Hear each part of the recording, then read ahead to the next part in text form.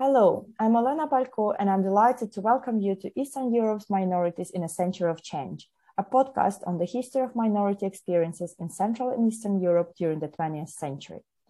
This series is part of the Institute of Historical Research Centennial Commemorations, Our Century, Looking Back, Thinking Forward, and has been organized by the Basis Study Group for Minority History. It was made possible through the help and support of the British Association of Slavonic and East European Studies and the Stanley Burton Center for Holocaust and Genocide Studies at the University of Leicester. The study group is a forum devoted to researching minorities in the national and regional histories of Central, Eastern, and Southeast Europe and promoting closer scholarly collaborations. For more information, please visit our website at studygroupforminorityhistory.com. On this episode, Professor Orlando Figes at Birkbeck, University of London, talks to us about the national dimension of the Russian imperial past. Orlando, welcome to the podcast. Since the publication of A People's Tragedy in 1996, you have developed a reputation as one of Britain's leading experts on Russian history. Can you start by telling us how you became interested in this particular part of the world? Well, thank you. Quite by accident, really. Originally, having come from a German Jewish background, I was interested in German Jewish intellectual history. And I wrote an undergraduate dissertation, a quite obscure figure called Ludwig Börner, who I believed had been instrumental in the formation of Marx's critique of Judaism in the mid-1840s, and was planning to continue that vein. When my then supervisor, the historian Norm Stone, said to me, "Look, Orlando," and he was a Glaswegian. He said, "Orlando, if you wake up with a hangover, if you got problems with your girl and you don't want to battle every day with Hegel and Marx, do something empirical." And suggested that I work on Russian peasants and put me in touch with Theodor Shanin, who was effectively my PhD supervisor, really. And he sent me, I got a language scholarship from Trinity Cambridge to study Russian. I went off to Russia, Soviet Union as it was, in 1983 for the first time. And I think I just sort of loved it in a weird way. I mean, the quality of intellectual life, the beauty of the women, I might add, just the excitement, the almost like espionage-like qualities one needed to deploy in order to get archival materials in days when access to those was tightly vetted by KGB people in the archive.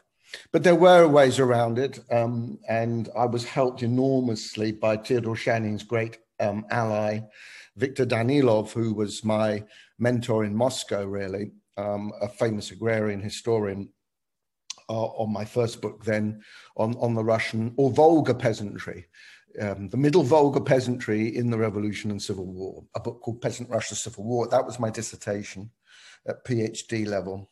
And from there I went on to write A People's Tragedy. Thank you. Your research interests are quite diverse, with your books exploring a range of topics, including Russian culture in the 19th century, military and diplomatic accounts of the Crimean War, and the history of Soviet private life and personal experience during the Stalinist era. Your People's Tragedy, which arguably remains your most famous work, is a panoramic account of Russia's revolutionary past from 1891 to 1924. Why do you think it is important to highlight continuity between Imperial Russian and early Soviet history? That's a great question, and one I'm thinking about at the moment, funnily enough, because I've been working on a book called The Story of Russia, which is a short history from the earliest times, which will come out next year, I think, in which I highlight the sort of ideologies and myths that have structured the Russians' understanding of their own history.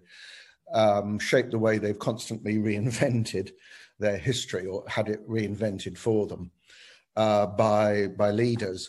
And so, yes, the question of continuities, I think, is important, and it's one I've always stressed in my work, I suppose. I mean, A People's Tragedy does see the Russian Revolution as coming from the lower depths of Russia, perhaps a perspective informed by my earlier interest in peasant Russia.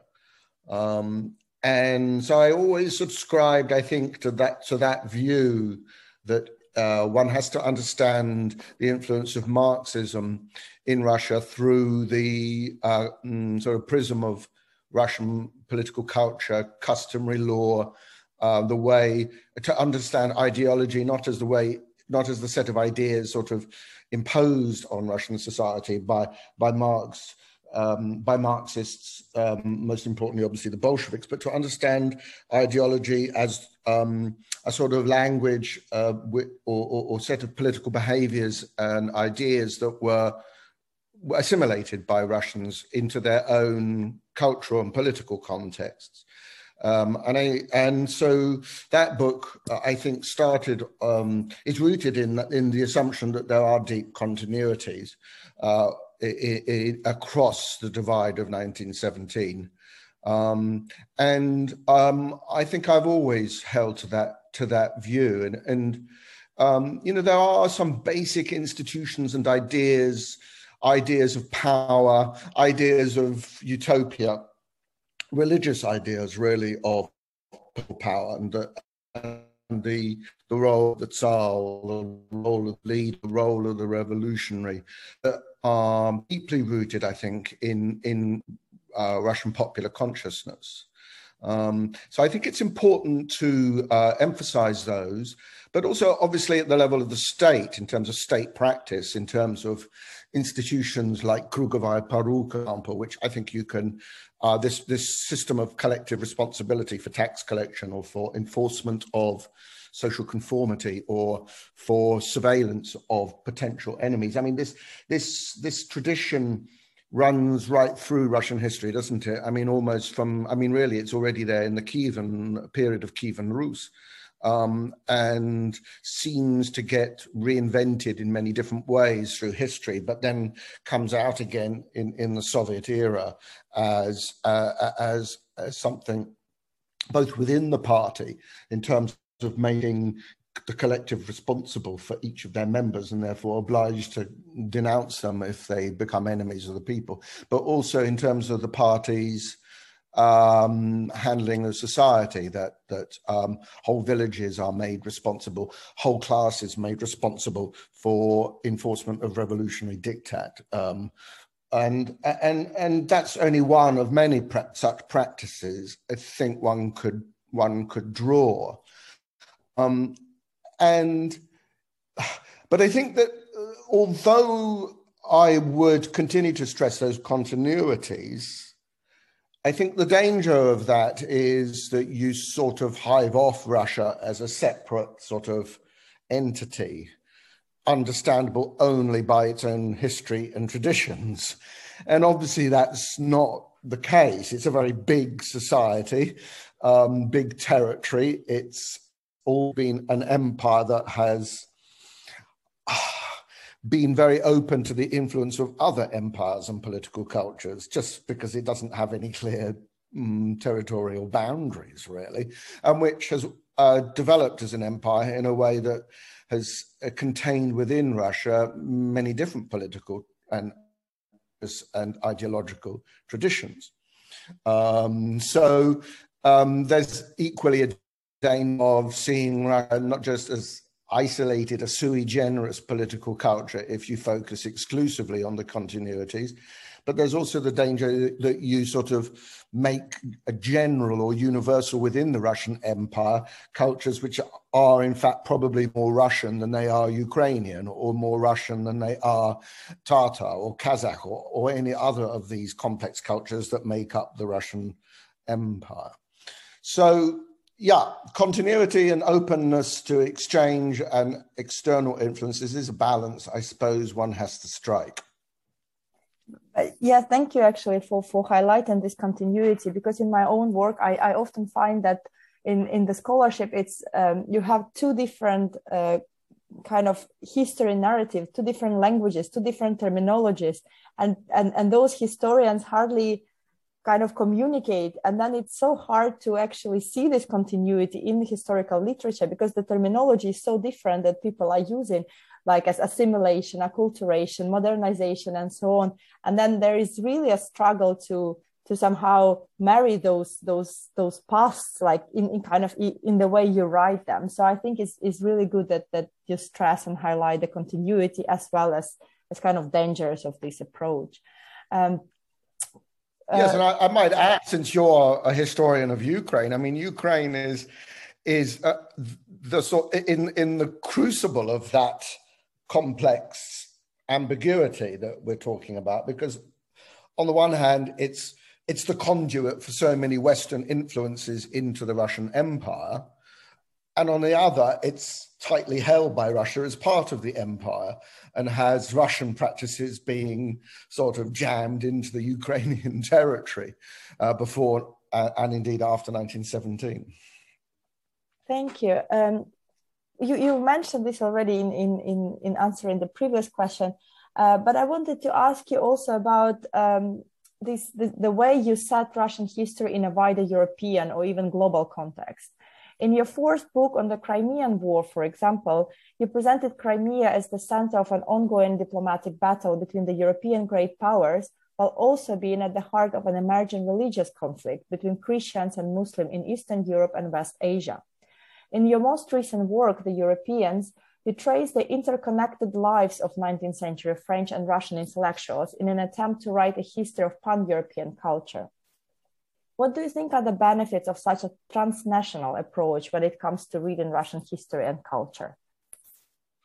Oh, enormous. And I think maybe we should start by, in my view, one of the great weaknesses of the Cold War era historiography of Russia is that because the system was so much the focus of historians, again, Russia tended to be studied as a system, as a sort of sealed off entity, which politically may be at the height of the Cold War, to some extent it was. But nonetheless, it's a very distorting way of studying a country, especially one as big as Russia, as the Russian Empire or the Soviet Union. And so the maxim, which I think is absolutely true, that, you can't really be a historian of any country if you only know one. I mean, likewise, you can't really be a historian of any country if you only know one language. I mean, you have to know several languages to be a historian of anywhere, it seems to me. And Russia, which is so big and which has always been open to so many diverse influences, the influence of the West coming through Lithuania and the Polish Commonwealth, Ukraine, the influence of the East coming through the Mongols, and that open border of transhuman, transmigration. I mean, these are like revolving doors into the Russian Empire, in which all sorts of traffic passes. So the idea that you can sort of seal it off as one system and not study it as something open to outside influences is I think fallacious. But unfortunately, all too many Russian historians only know Russia. They only know Russian or one or two of the other Slavic languages, maybe.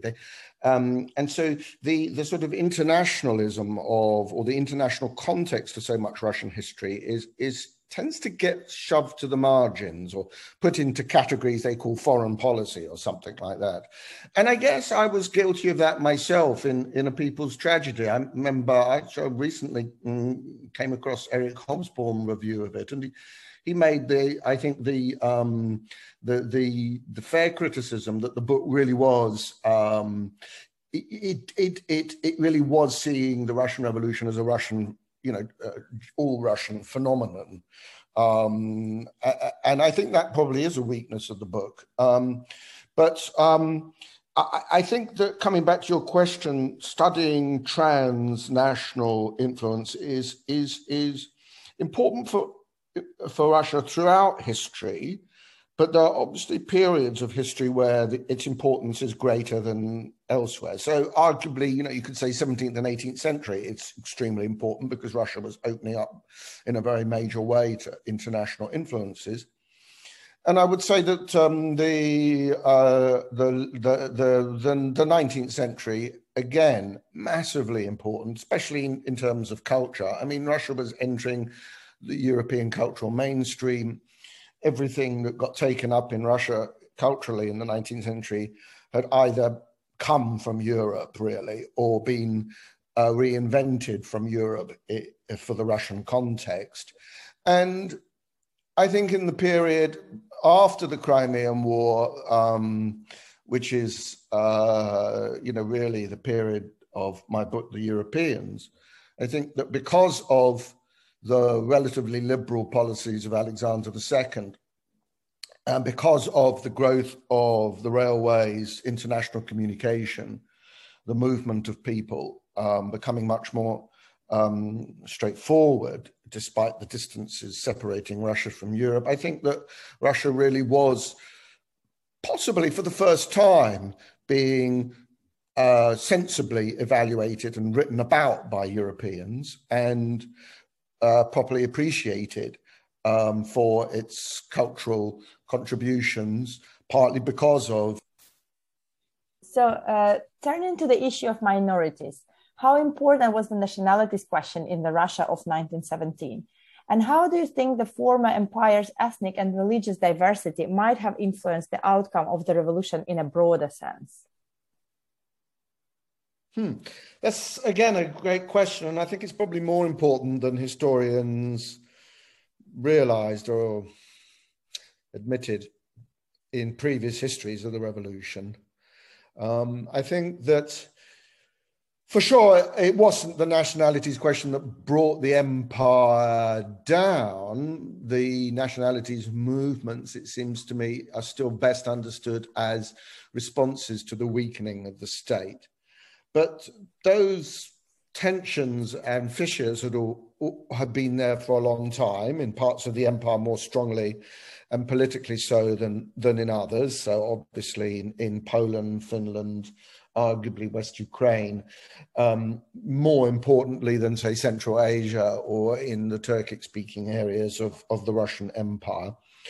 But I think that once power does crumble in 1917, and when we think about the revolution in the longer durée of the Civil War, then I think historians probably have underestimated the degree of ethnic conflict and the ways in which the Bolsheviks in areas of ethnic fighting exploited it. So thinking about Stalin recently, I mean, I think that if we think about the Nagorno-Karabakh dispute, I mean, it really was the result, wasn't it, of Stalin's intervention in the Caucasus for some time, tendency to support Azeri Muslims at moments throughout the Civil War, and indeed in his activities in the revolutionary underground in the Caucasus. So I think that ethnic tensions were, in other words, part of the sort of conflict, many conflicts at many different levels that come to the surface in 1917 and are then weaponized in ways that I think we probably still have quite a long way to go to understand. You would probably know much more about this than I would, moving into the sort of 1920s and 30s. And the work of your generation, I think, will be increasingly important in highlighting these sort of tensions and fissures and how they played into social conflicts and into state policy in particular, and how they then fractured again and became weaponized during the war years.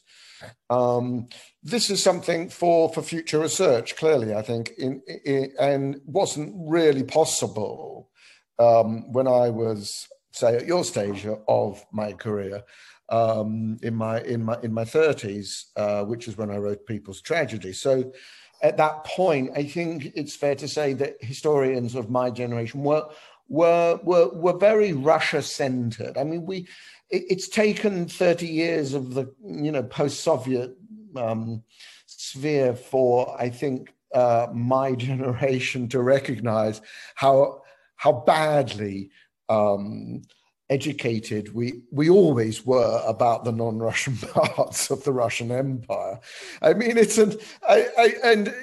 people, you say, oh, something comes up in the news, something in Kazakhstan or something, and they turn to me for answers. And my knowledge is extremely limited. But I think, so I think that, the Russian Empire being so big, I mean, it's a very complex, diverse space. And because of the way it was studied in my generation and previously, it's tended to be very Russian-centered. So I think that the great steps forward being taken by your generation will bring out these factors much more. Yes, indeed. It seems that the scholarly attention has shifted to the peripheries, and to say the truth, Ukraine now is, I think, in the kind of, is a very important point because of the openness of the archives. And a lot of researchers from the world are coming to Ukraine to study, Imperial and Soviet past because of the access to the archives. So we are all looking forward to some new and exciting research coming from here. And I think it will be really great.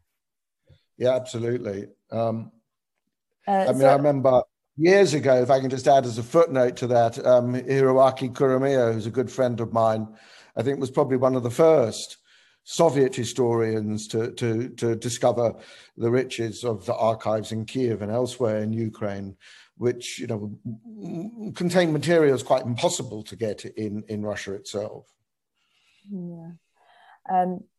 Turning to my own work, I wanted to build some parallels. And so in my own work, I examined the foundations of early Soviet Ukrainian culture and discovered that a lot of the processes implemented from 1917 onwards had been largely determined by the imperial legacies of Russification and cultural, as well as political centralization.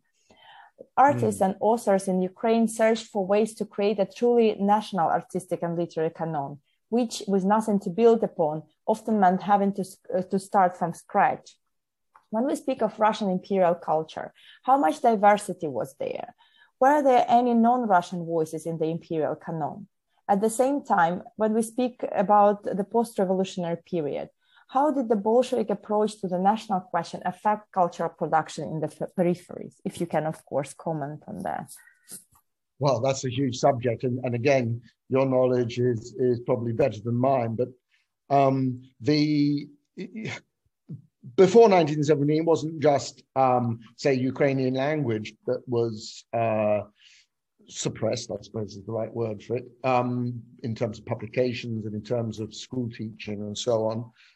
It was also Ukrainian history, which was tightly controlled by censors. What narrative was available to historians like Kostomarov, who came from a Ukrainian background and was writing from a populist perspective that would throw up many issues unpalatable to Tsarist censors.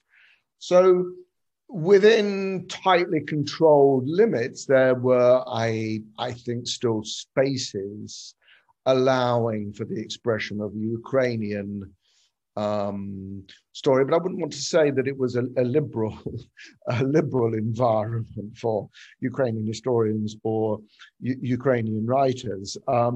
Obviously, it loosened up a little bit, but at the same time, there were strong tendencies of Russification. So that tension was always there, and I think again this is an area that we can hope to find from your generation more research coming through, because if there's anything that could be said about the Tsarist system of censorship, is that it was pretty ineffective, and there were lots of ways around it and lots of ways of sort of working in the margins. And so some of the old stereotypes about, Russian oppression of Ukrainian arts and literature we might well have to rethink and re-examine in the light of more evidence that we can get about the ways in which Petersburg controlled Kiev and its hinterland culturally.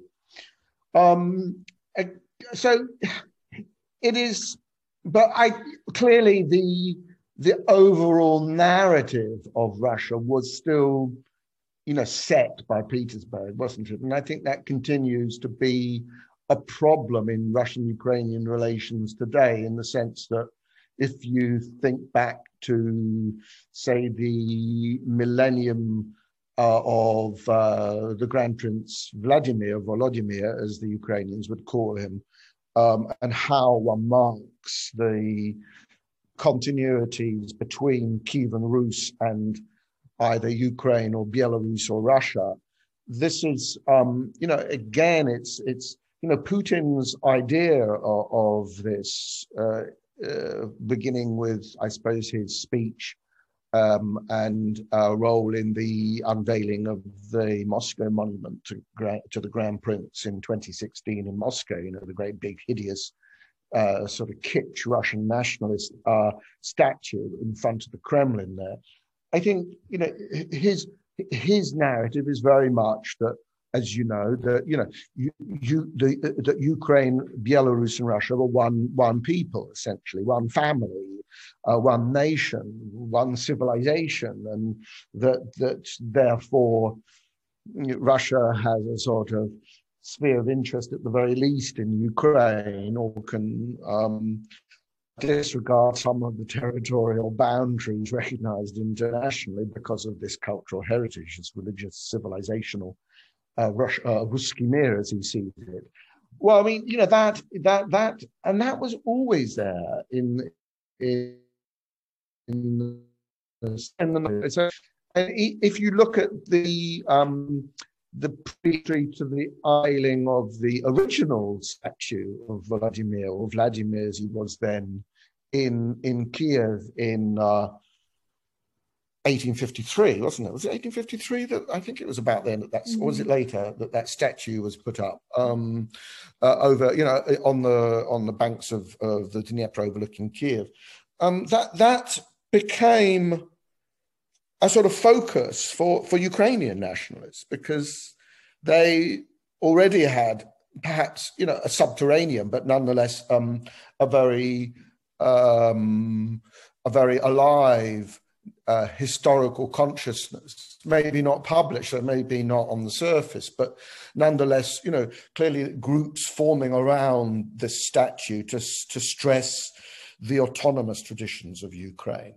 So I think that the current conflict, in terms of the understanding of where Russia and Ukraine sit vis-a-vis each other in the overall history of their shared and unshared civilizations, it's always been there. It's always been there. And I think that that discourse needs to be probably better excavated from the pre-1917 period to understand the strength of Ukrainian feeling around these symbolic entities of Ukrainian identity, in order to better understand, I think, the nationalist movement in Ukraine, or the Ukrainian feeling of a shared history that set it apart from Russia and maybe connected it more to the West.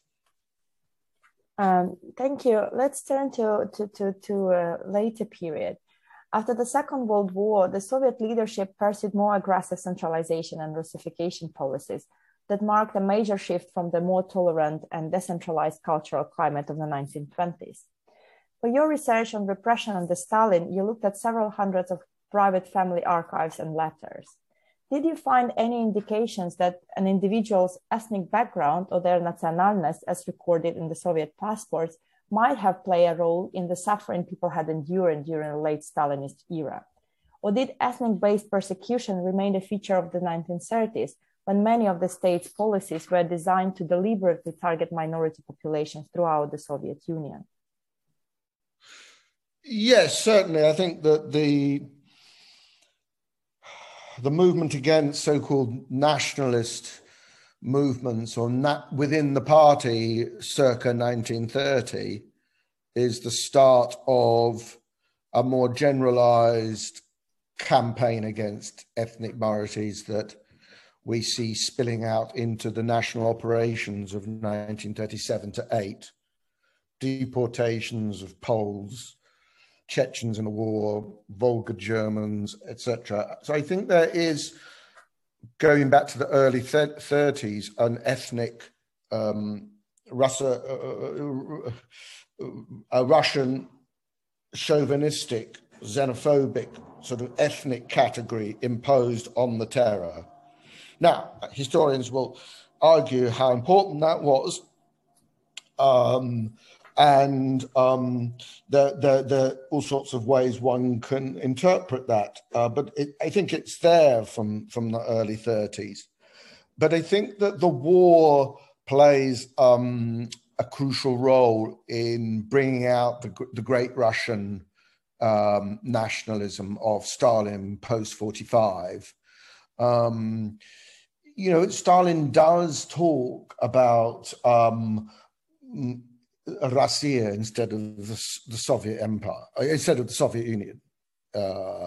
Or, I mean, if you read Miller and Gilas's conversations with Stalin, it's clear that he notices he talks in sort of rather pan-Slav terms, but talks about Russia, not about the Soviet Union from, I think, his first meeting in 1943, maybe 44. And that's clearly there, you know, from the famous speech of May 45, where he praises above all the contribution of the great Russian people as the leader of the Soviet peoples, but also as, you know, the liberator of the world in this messianic conception of the Soviet Union, which becomes intrinsic to the Russian nationalism of Stalin's late years. And then, of course, the victimization of the Jews in particular is the key. Not that there hadn't been anti-Semitism before, I think that Stalin was profoundly anti-Semitic.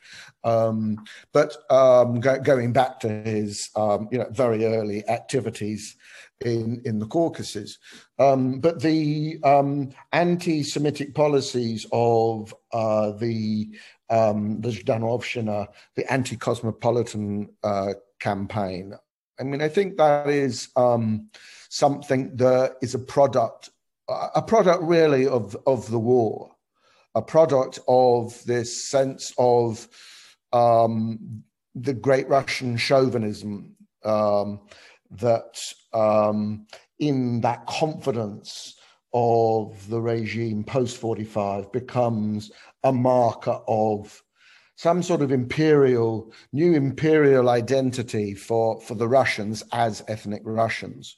And the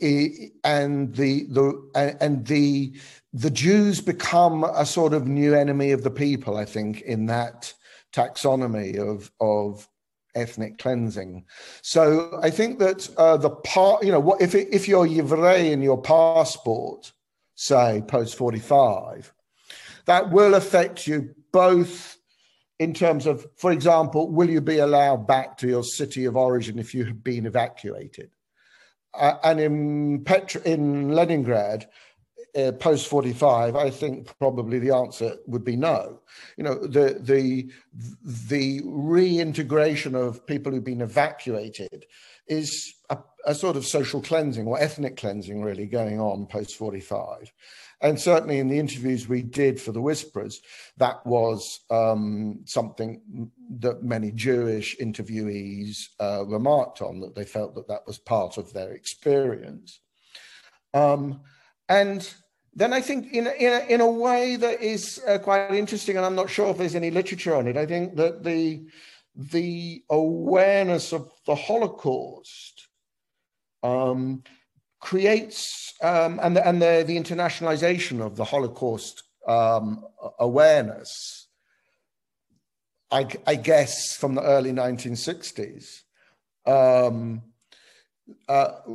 creates a great deal of friction with the Soviet Imperial Russian nationalist discourse of the war, in which really the Russians like to see themselves, or as the main victims of the war. You know, they paid for the liberation of the world with their blood. It was 20 million Russians, not 20 million Jews who died in this narrative. And so that moment, you know, around the Shostakovich Baba Yar symphony, 62, isn't it? And the Yevtushenko poem. I mean, that sparks off, I think, a new strand of anti-Semitism, which feeds through into the 1970s, because the Jewish story of victimhood and suffering from the war is occluding the Soviet narrative of Russia's suffering. So the Jews are only recognized as suffering on Soviet soil in the Holocaust insofar as they're Soviet citizens. And there's a denial of their Jewishness, as if they were being rounded up by the Schutzmannschaften and the Gestapo and put into camps and killed because they were Soviets. You know, it was an ethnic racial war, quite obviously. So there are many sort of episodes and changing forms of this nationalism whose enemy becomes the Jews in the post-1945 situation. And I guess that's probably run its course. I mean, many people would say now that, you know, in post-Soviet Russia, the role of the enemy of the people, the role of the Jew has been replaced by the Muslims. It's the Chechens and the Muslims who are the sort of the other that are victimized in this way. So clearly, it's a phenomenon rooted in Russia's imperial identity and the problem of how it deals with the others, the minorities within that is, you know, related to security, related to ideology, related to the politics of control, and a culture of nationalism and social conformity that is politically imposed. I think there is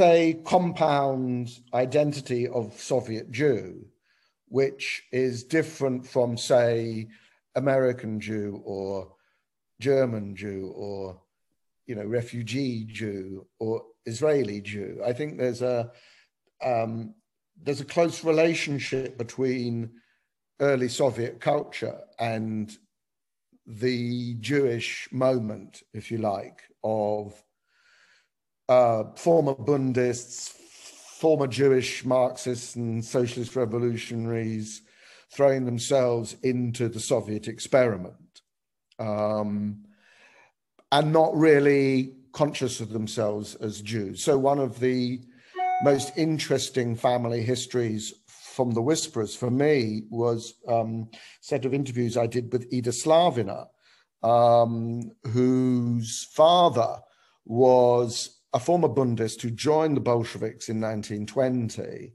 and as a senior jurist was asked effectively to give a legal justification for the Gulag as it was then developing in a dissertation, and refused to finish his work and ended up getting arrested in 1937 and shot.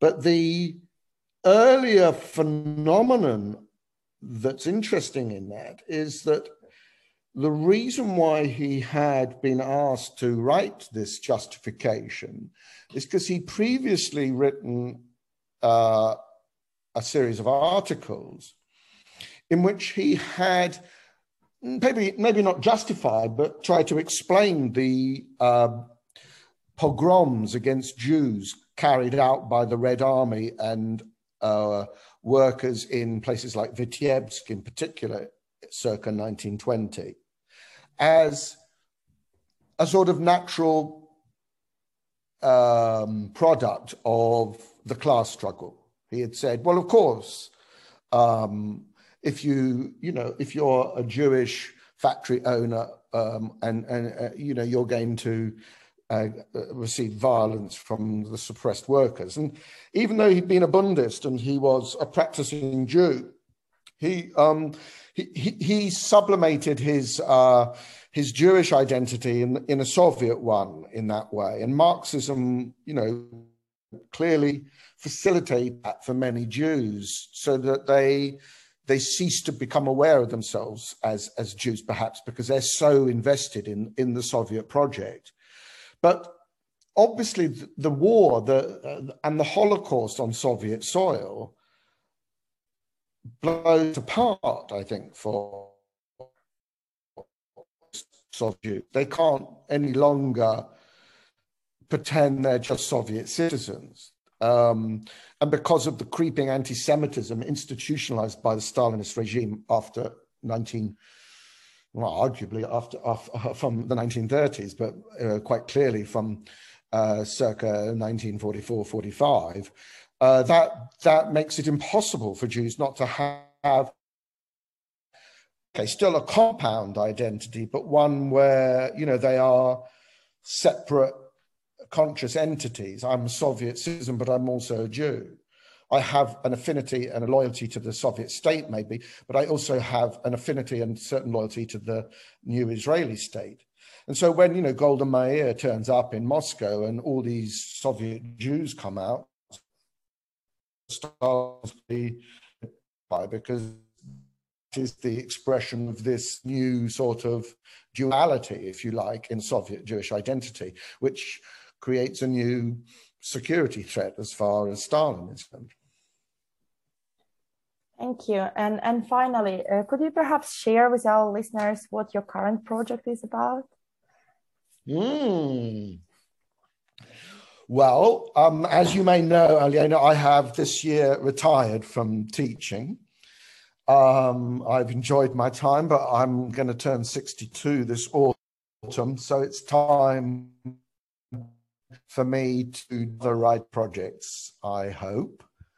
In terms of historical research, I am actually, when I've put aside this book, The Story of Russia, I am turning to my own family history.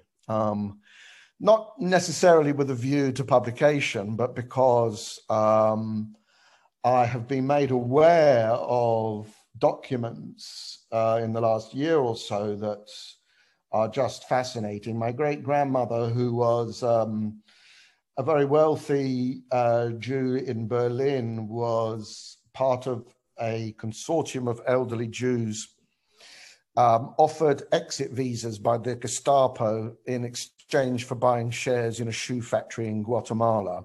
The Guatemala transfer, it is known as. And so I'm going to be involved in some research trying to get to the bottom of that. She did make it out of Germany in 44. It was a large sort of extortion racket run by the Gestapo, and there are other examples of that. The Wittgenstein family from Vienna had a similar experience. And my grandfather is at the center of that research because he was, having been in Dachau in 38 after Kristallnacht, he came out with my mother and his immediate family in 39, and then took part in the war in the British Army as an interpreter. So I'm going to do some research on that. I think if I can speak personally, my sister died in 2019, and I only have one surviving relative, my uncle. So I feel this is the time to do that. It's very nice to be able to apply my historical expertise, whatever, if I can claim that at all, or in interest anyway, to my own history. That's really quite exciting. So it's a hobby, and I'll do that. I have various other hobbies. I have written a play which will be produced next January 2023 in London. Who knows what else I'll do, but I'm going to enjoy it. Good luck with everything, and thank you very much for your time. Thank you, Olena, and good luck.